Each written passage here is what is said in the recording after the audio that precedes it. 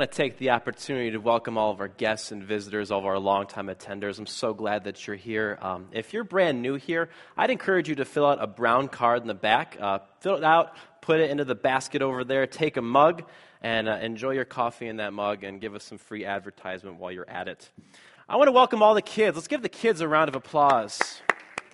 Thank you for being here, kids, and I hope I don't bore you too much. Well, my name is Ben Espinoza, and I serve as the pastor of community life here at Covenant Church. And this morning, we're going to be kicking off Advent in style. Obviously, you see all these glorious decorations, which are absolutely beautiful. And we're going to be kicking off our sermon series for Advent called Glory Revealed, where we pay attention to the ways that God has revealed His majesty and glory in the person of Jesus Christ. Now, for those of you who haven't been here through November, we went through a series called Glory Promised. We talked about how the Old Testament points to the coming of Jesus Christ, the Messiah. And just to recap, Jesus appears in the Old Testament in a few very important ways. Number one, he appears as the angel of the Lord, or as a theophany. He wrestled with Jacob. He was there with Moses at the burning bush. He appears as types or typologies, those figures throughout the Old Testament, such as Abraham and Moses and David, who have some of the same qualities as the coming Messiah. And he appears in the over 300 or so prophecies about the Messiah. So Jesus just doesn't come onto the scene in the New Testament. He's been present all throughout the Old Testament in numerous ways. And this month, we're going to be celebrating this thing called Advent. And Advent really means that we wait expectantly with the children of Israel for the coming of the Messiah. But it also means that we expectantly wait for the second coming of the Messiah as well. So we're living in this in-between time where glory has been revealed to us in the person and work of Jesus Christ, but has yet to be fully revealed. So before we get into this message, let's pray. Dear Heavenly Father, we thank you so much for this time that we can come here and open your word. I pray that you'll open our hearts and minds and our eyes to the different things that you want us to learn this morning, and help us to glorify and honor your name in all that we say and do. We pray this in Christ's name. Amen. So if you notice these banners, they use the word glory. Now, glory is a word that I haven't really defined this past month. And I think most of us in this room have an idea of what glory is. We have some sort of nebulous, abstract idea about what it means. But very few of us have some idea of how to define it. So in order to help us define what glory is, I'm going to ask some of the smartest people in the room, the scholarly, the intelligentsia, the children. Children, I want to ask you guys a question. So pay attention. What does glory mean? Anyone have an idea? Have an idea? What does glory mean?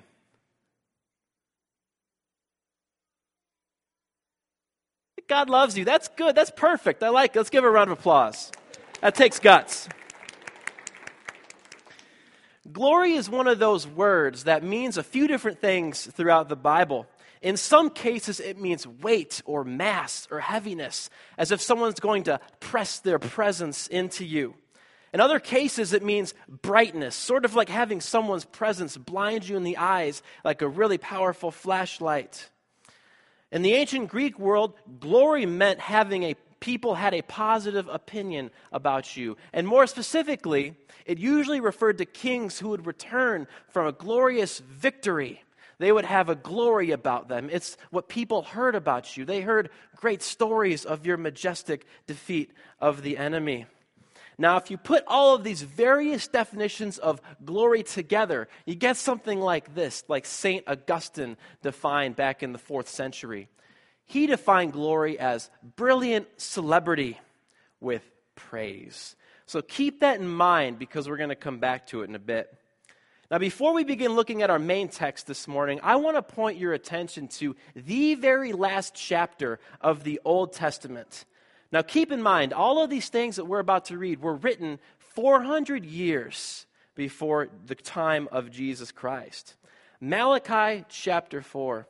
And I'm going to read this passage from a paraphrase of the Bible called The Message, because I think it adequately captures the spirit of the original language. So if you want to open up your copy of God's Word to Malachi chapter 4, I'd greatly appreciate it. It says this: "Count on it. The day is coming, raging like a forest fire. All the arrogant people who do evil things will be burned up like stove wood, burned to a crisp. Nothing left but scorched earth and ash, a black day. But for you, sunrise. The sun of righteousness will dawn on those who honor my name, healing radiating from its wings. You will be bursting with energy, like colts frisky and frolicking." I like that. "And you'll tromp on the wicked. There'll be nothing but ashes under your feet on that day. God of the angel armies says so. Remember and keep the revelation I gave through my servant Moses, the revelation I commanded at Horeb for all Israel, all the rules and procedures for right living. But also look ahead. I'm sending Elijah the prophet to clear the way for the big day of God, the decisive judgment day. He will convince parents to look after their children and children to look up to their parents. If they refuse, I'll come and put the land under a curse." So what's going on here? Malachi, this great prophet, is talking about the day of judgment, and it sounds like a most terrible day. The enemies of God will be dealt with in an appropriate way, while those who follow God will be blessed beyond measure. But the Old Testament also ends on a command and a prophecy. A command that the children of Israel would keep the law that God himself gave to Moses, and a prophecy that there will be one who will make a way for this big day that's coming. And in particular, it's referring to the forerunner of the Messiah, Elijah, who will go before the Messiah and preach the law and judgment. And we know that it was John the Baptist who fulfilled this role of Elijah, as we will see in the next few weeks. But these are the last words of the entire Old Testament. They're filled with the promise of a Messiah who will come and redeem the world and slay all of his enemies. But the children of Israel didn't hear any more words from God for over 400 years. Now imagine you're a Jew, and you grew up hearing these words, and you know that this great day is coming when the Messiah will restore justice and establish his rule and reign on earth. And you're waiting, and you're waiting, and you're waiting, and you still don't hear a thing. You've heard that glory beyond glory has been promised, but glory hasn't been revealed yet. Kids, all the kids in the room, I want you to imagine in your mind that your parents are going to go and get you your favorite pizza. And they said that they'd be back in 5 minutes, but instead they come back in 20 minutes. How would that make you feel? You guys can shout it out loud. How would it make you feel if your parents didn't come back 5 minutes later? They came back 20 minutes later. What was that? You feel good because you don't like pizza. That's an honest answer, folks. I like it. Now imagine if your parents didn't come back for 40 days. Be pretty hungry, huh? Now imagine if your parents gave you that pizza, or that they promised you this pizza, and they didn't deliver on it for 400 years. That's how the children of Israel felt, okay? For 400 years, Greek culture has taken over everything, changing the way the Jews worshipped and lived their lives. And then the Romans have taken over your homeland, and you're stuck in poverty. They tax you to death and barely have any money to feed you or your family. I think if all those things happened to you, you would cling to this promise of the Messiah pretty tightly. And just at the perfect moment, not a moment too soon or a moment too late, God chose to fulfill the promise of his Messiah that he made all the way back in Genesis chapter 3 and all the way through the book of Moses and the Psalms and the prophets and finally in Malachi chapter 4. Please turn with me to the Gospel of Matthew chapter 1 verse 18. Let's read the story here. The birth of Jesus took place like this. His mother, Mary, was engaged to be married to Joseph. Before they came to the marriage bed, Joseph discovered she was pregnant. It was by the Holy Spirit, but he didn't know that. Joseph, chagrined but noble, determined to take care of things quietly so Mary would not be disgraced. So here's what's going on, right? You automatically have these two characters that come into the story, Mary and Joseph. We're not told who they are, but we do know that they're a couple and that they're engaged to be married. And that Mary is pregnant before they were married. And it was God the Holy Spirit who made her pregnant. But Joseph had no clue. That tells me that chances are Mary was probably in her second trimester as she began to show. Now there's some pretty important historical stuff going on here that helps us get a better picture of this entire story. Now, something else that changes the game here is when you see pictures of Mary and Joseph, they're usually older, like in their 20s or 30s or even 40s. They look like adults. But back then, men were looking to get married around the ages of 16 or 17. And girls were generally married off by the time that they were around 14. Imagine being engaged at that age. For us, it's strange, but back in those days, it was commonplace. So these are kids that we're dealing with here.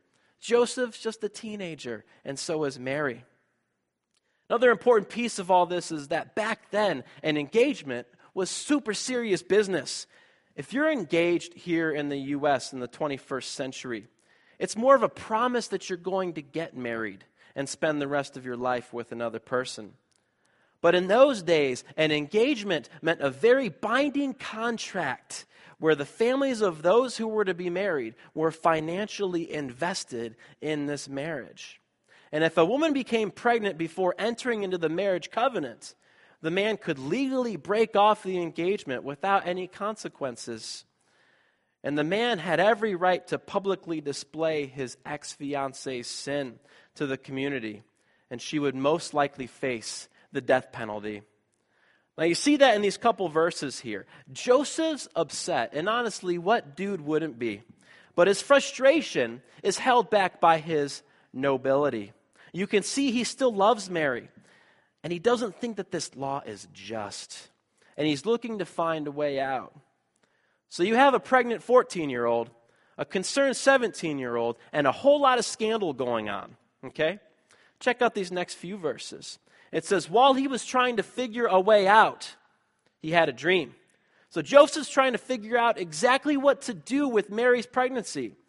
But from a legal perspective, he really doesn't have any options whatsoever. The only option he has is to run away and to escape the inevitable persecution.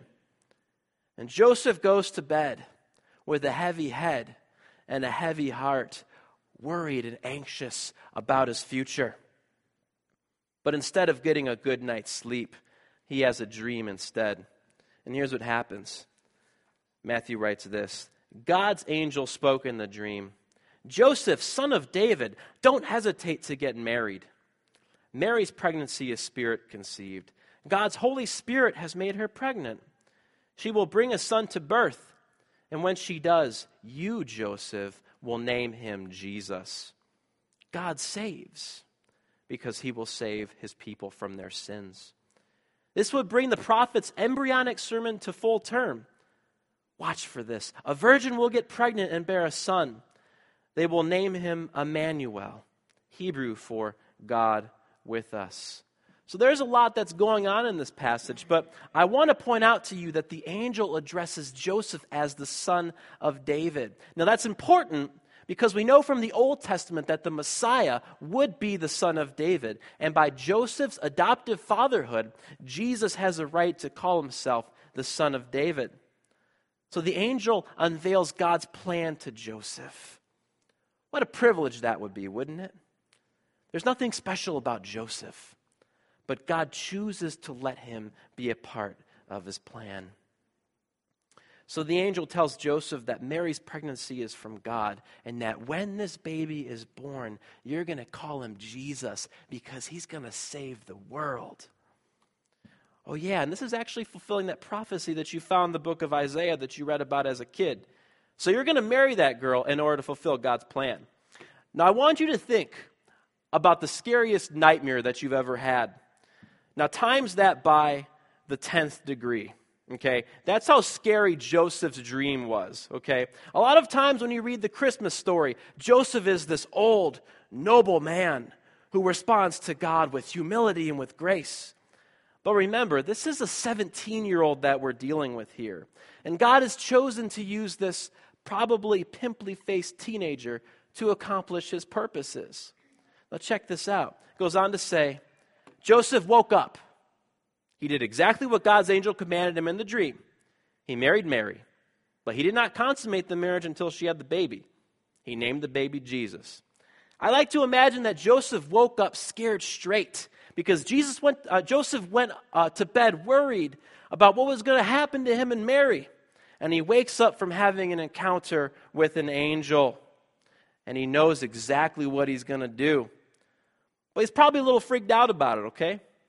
I love how matter-of-fact the Bible is in this respect. It says he woke up, he married her, she had a baby, he named the baby Jesus. This is pretty matter-of-fact, okay? So there's how the birth of the Messiah Jesus came about. But this is where the story gets interesting. Matthew chapter 2, verse 1. After Jesus was born in Bethlehem village, Judah territory, this was during Herod's kingship, a band of scholars arrived in Jerusalem from the east. They asked around, where can we find and pay homage to the newborn king of the Jews? We observed a star in the eastern sky that signaled his birth. We're on a pilgrimage to worship him. So out of nowhere, Matthew mentions these scholars who want to worship the newborn Jesus. And we traditionally refer to these guys as the three wise men or the three kings. Now, what's interesting is that Matthew doesn't tell us their names or their origins, where they're from. All we know is that they're scholars. But these aren't just like university professors or anything. They're most likely astrologers, okay? Meaning they follow the stars and they try to determine significant events from what the stars are telling them. Now, chances are these scholars from the East would have heard rumors of a Messiah of the Jews. And of course, since they believe in the power of the stars above all else, they want to come and see this newborn king of the Jews. Now, what's interesting is that the only indication that the Messiah had been born was a star in the sky. These scholars aren't good Jewish men. They're most likely just religion scholars, which we'll see in a bit.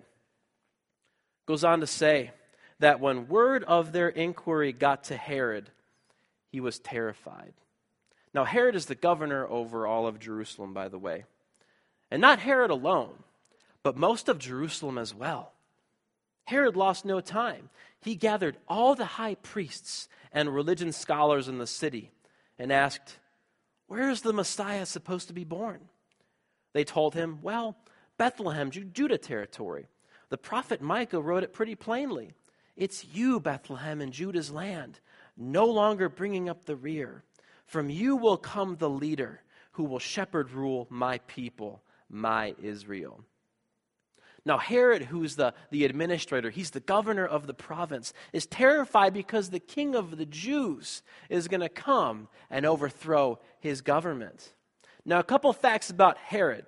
He was a great administrator. He did a pretty good job. Under Herod, Jerusalem flourished. He was a man of the people. He improved working conditions for the working class. He restored honor and majesty back to the temple, to Jewish religious life.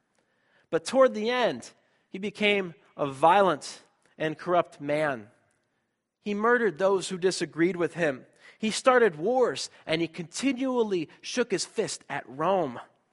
Now, when it says that all of Jerusalem was terrified about the news of this Messiah, they weren't afraid of the Messiah. They weren't afraid of what he would do.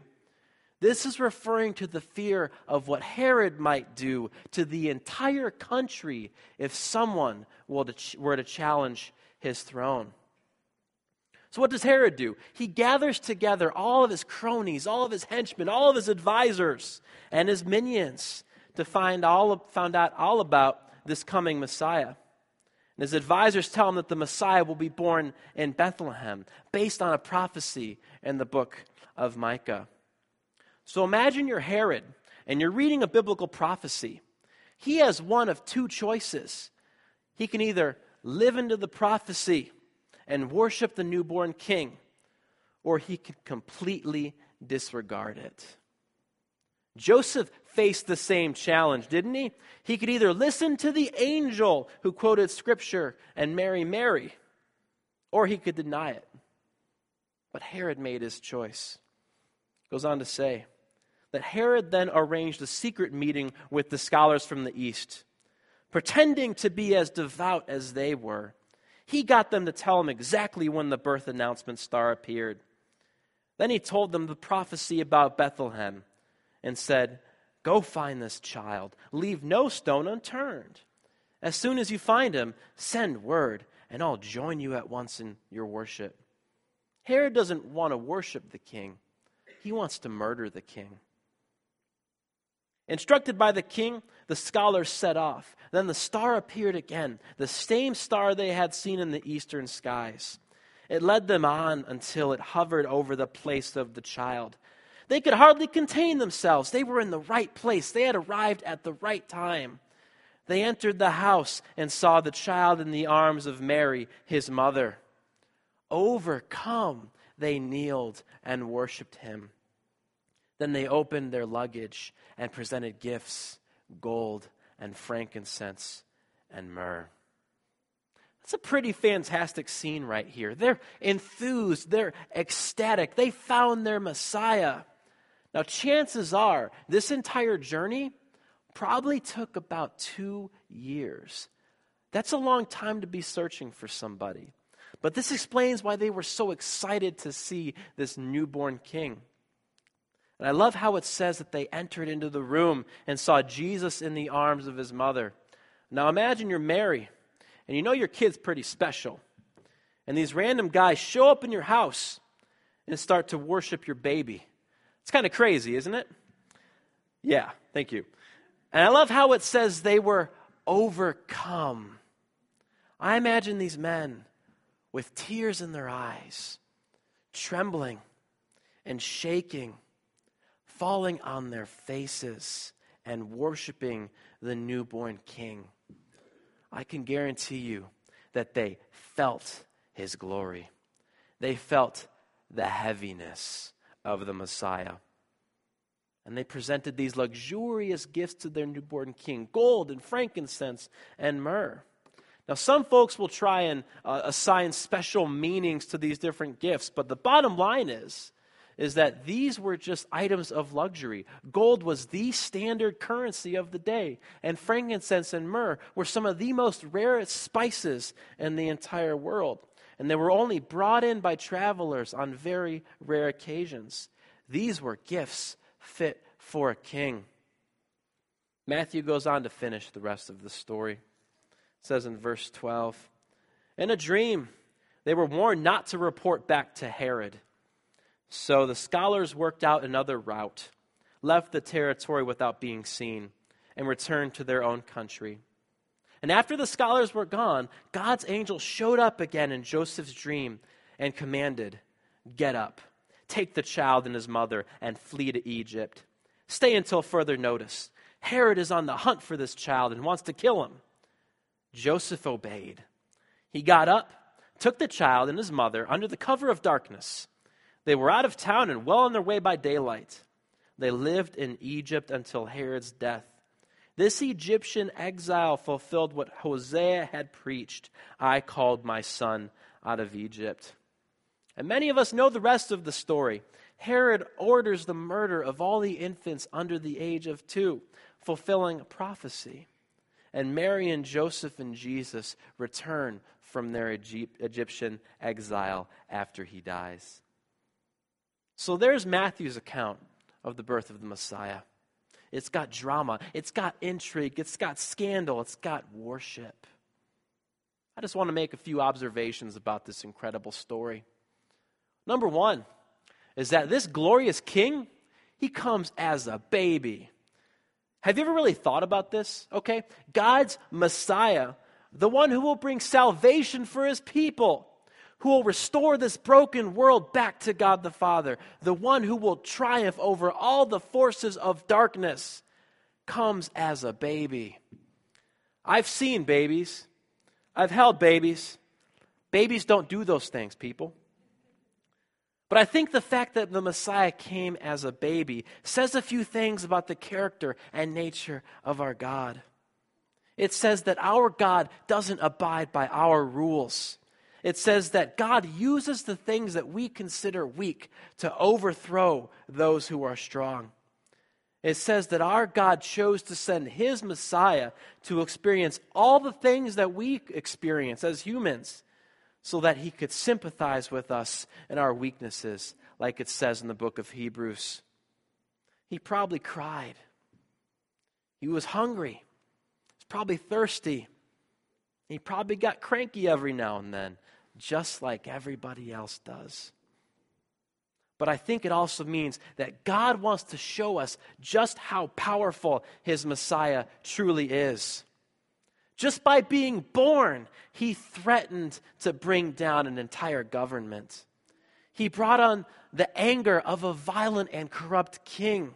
He drew people from the east who fell before him and worshiped him. The king shows us just how glorious he is, even as a child. I think the story also means that the glorious king reverses the order of the world.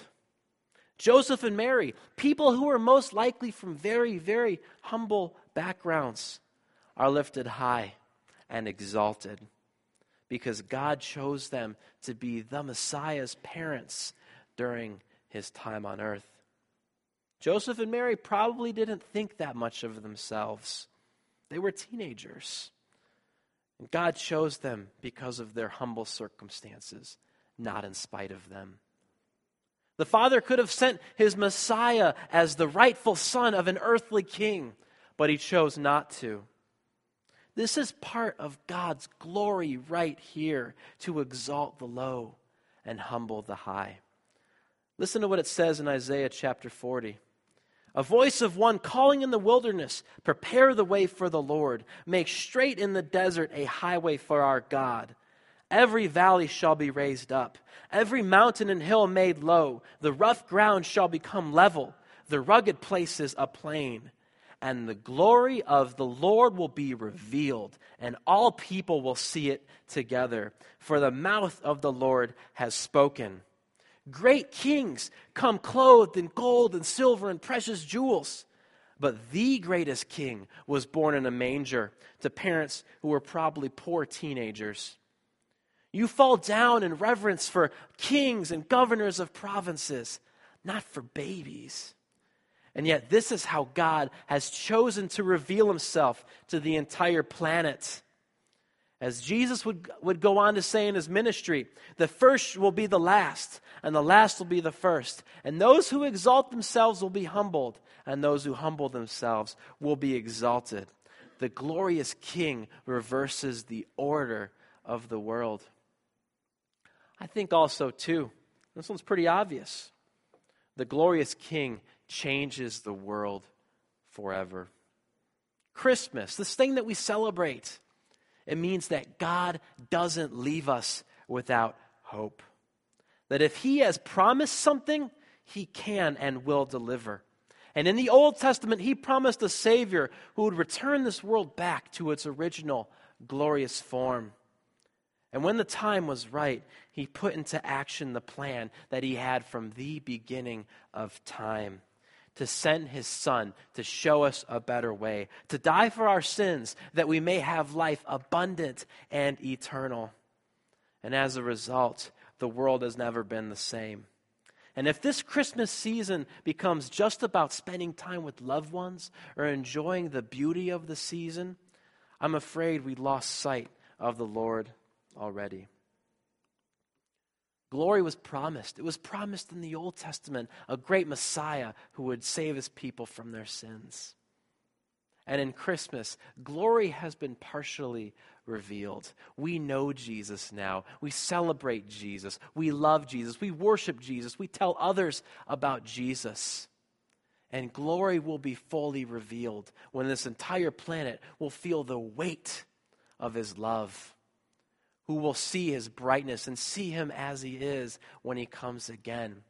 When he will take all the brokenness and all the pain and all the evil that plagues this planet, he's going to restore it back to the Father. No more tears from our eyes. No more pain. No more death. No more suffering. That's the promise of Christmas.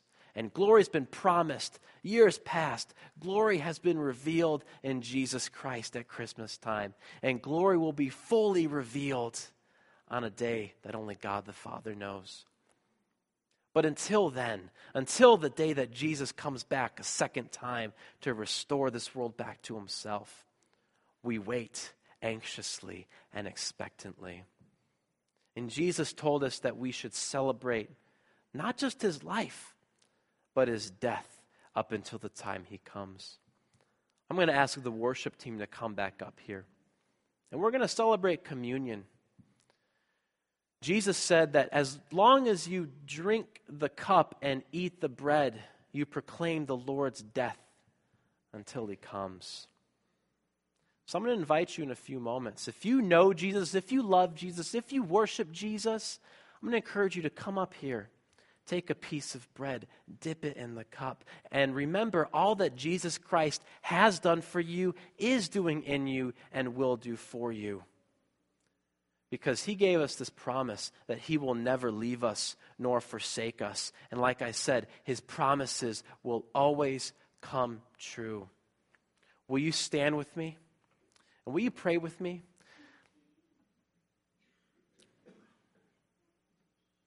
Dear Heavenly Father, I thank you so much that you do not leave us without hope. I thank you so much that you chose to send Jesus at the right time and the right place. Lord, if there's anyone here who doesn't know you, who hasn't felt your glory, who hasn't felt the weight of your love, I pray that you draw them to yourself, Lord.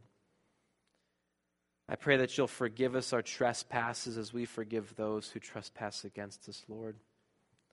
And I pray at this Christmas season that will bring you all the honor and all the glory and all the praise that you deserve, Heavenly Father. Thank you for promising glory. Thank you for revealing the glory of your love, Heavenly Father. We pray this in Christ's name. Amen.